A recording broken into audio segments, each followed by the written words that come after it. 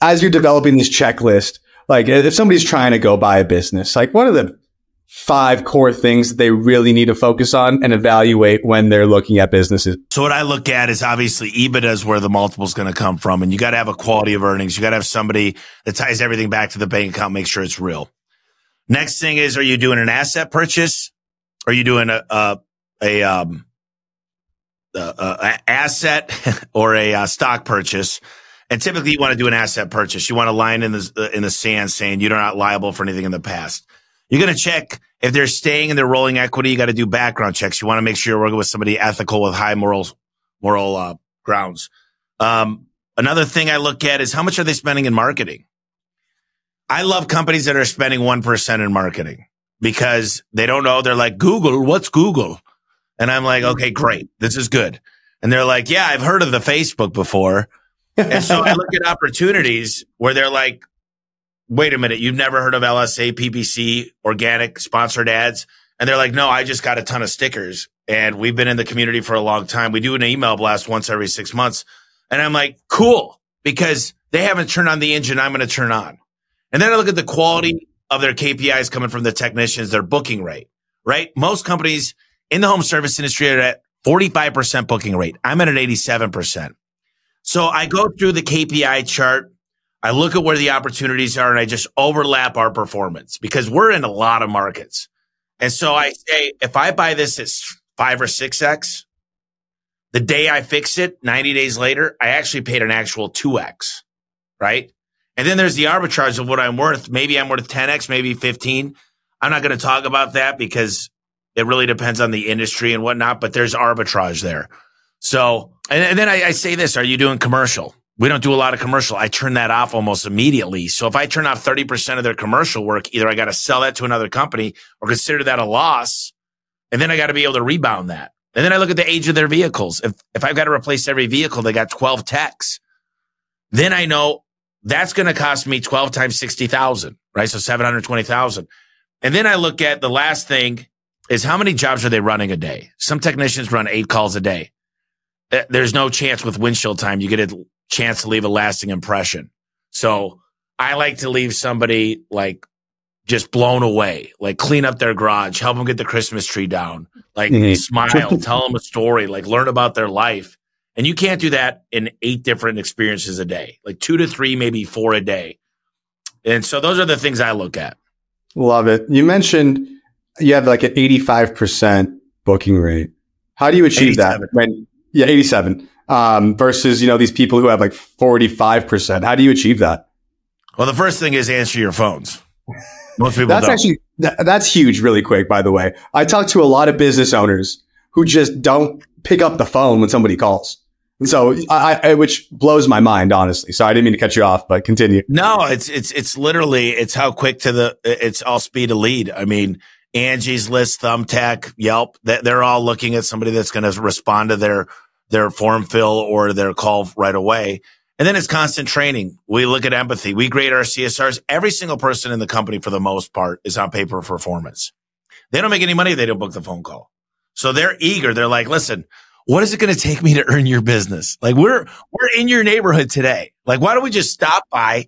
We'll tell you what's going on with the garage. If you like what the technician has to say, he'll do the work right there. If not, send him on his way. Like we offer a price beat guarantee.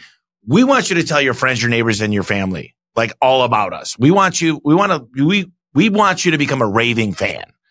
And when you're like if you call me up and you're like, a garage door broke today and I missed work, I would say, oh my gosh, really?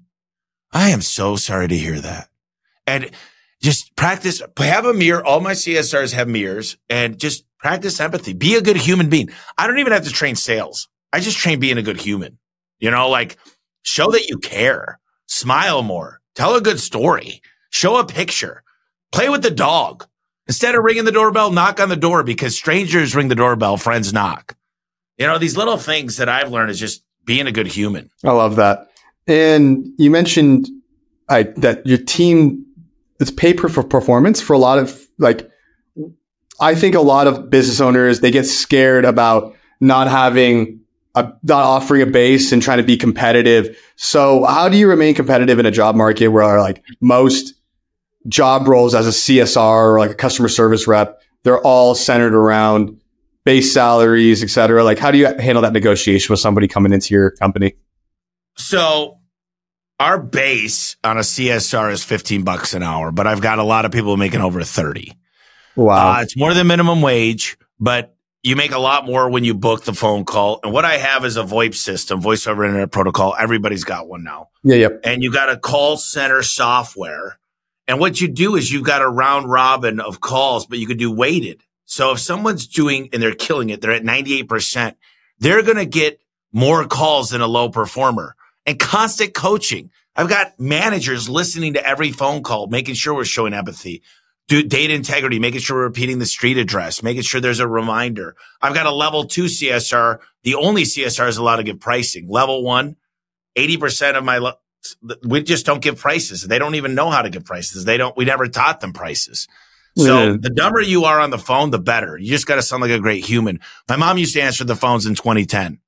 She'd go, "Thank you for calling A1 Garage Door Service. My name's Gina. How may I help you today?" And, they'd go, "Man, you sound great." She'd go, "Oh, honey, I'm so sorry to hear that. I'll tell you what, we're going to get our best technician out there." And I'd be like, "Mom, book the damn phone call." But then I used to run calls and she'd be on the phone 8-10 minutes and I'd show up and they'd be like, "Who is that lady?" They'd be like, "Oh my gosh, she's phenomenal." And I'd be like, I never wanted to really say it's my mom. I'm like, "Yeah, she's the best." Because I didn't want it to feel like a small mom and pop. So I'd be like, "Yeah, she's a great lady." And then I'd hear my mom. I mean, my mom talked to the operator in 2010 for an hour.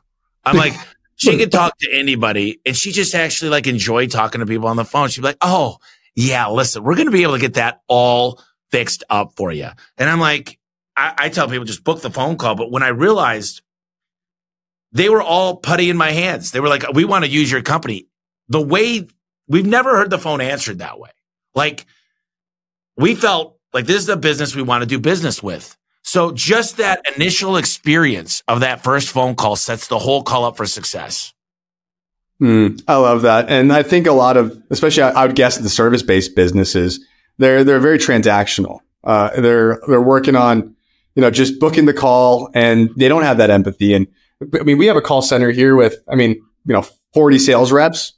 And that's the biggest thing that like we need to communicate to our people too. It's, hey, like care about the people that you're working with. One of our core values is serve others for that reason. It's, take care of your clients and I guarantee you're going to close the deal.